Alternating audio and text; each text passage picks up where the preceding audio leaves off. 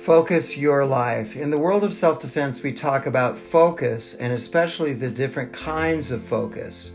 In life defense, those different focuses powerfully affect our lives. My name is Alan Hughes, and today we're talking about focus.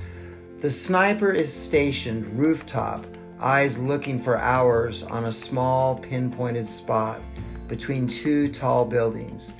This will be where his people will be most vulnerable, and his job is to protect them. Narrow focus. The tourist enters the crowded plaza just at dusk. She has lost her tour group, somehow, and scans the crowd of strange faces till all at once she sees a familiar face and smiling gestures from a group at the far end of the square. Wide focus.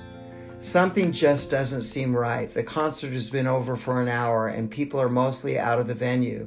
The two tweens see a group of men standing at one end of the exits. Something doesn't seem right, and they turn around and head to a busier exit away from the men's gaze. Emotional focus, or weirdo meter. These focuses save our lives, the lives of others, and are recognized as viable self-defense techniques. However, saving life is not theoretical. It's measurable and tangible as the hand in front of your face. Life defense training is the skill set to do just that. In life, how often do we ignore that conflict exists? And after all, it's how everything is accomplished. Narrow, wide, and emotional focus can actually be used all the time, and just like most conflict-based principles, is available to us in every part of our life with training.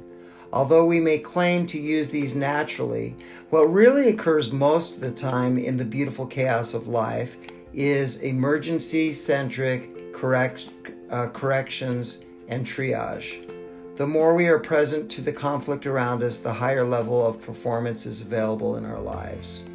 What is your focus today? Focus.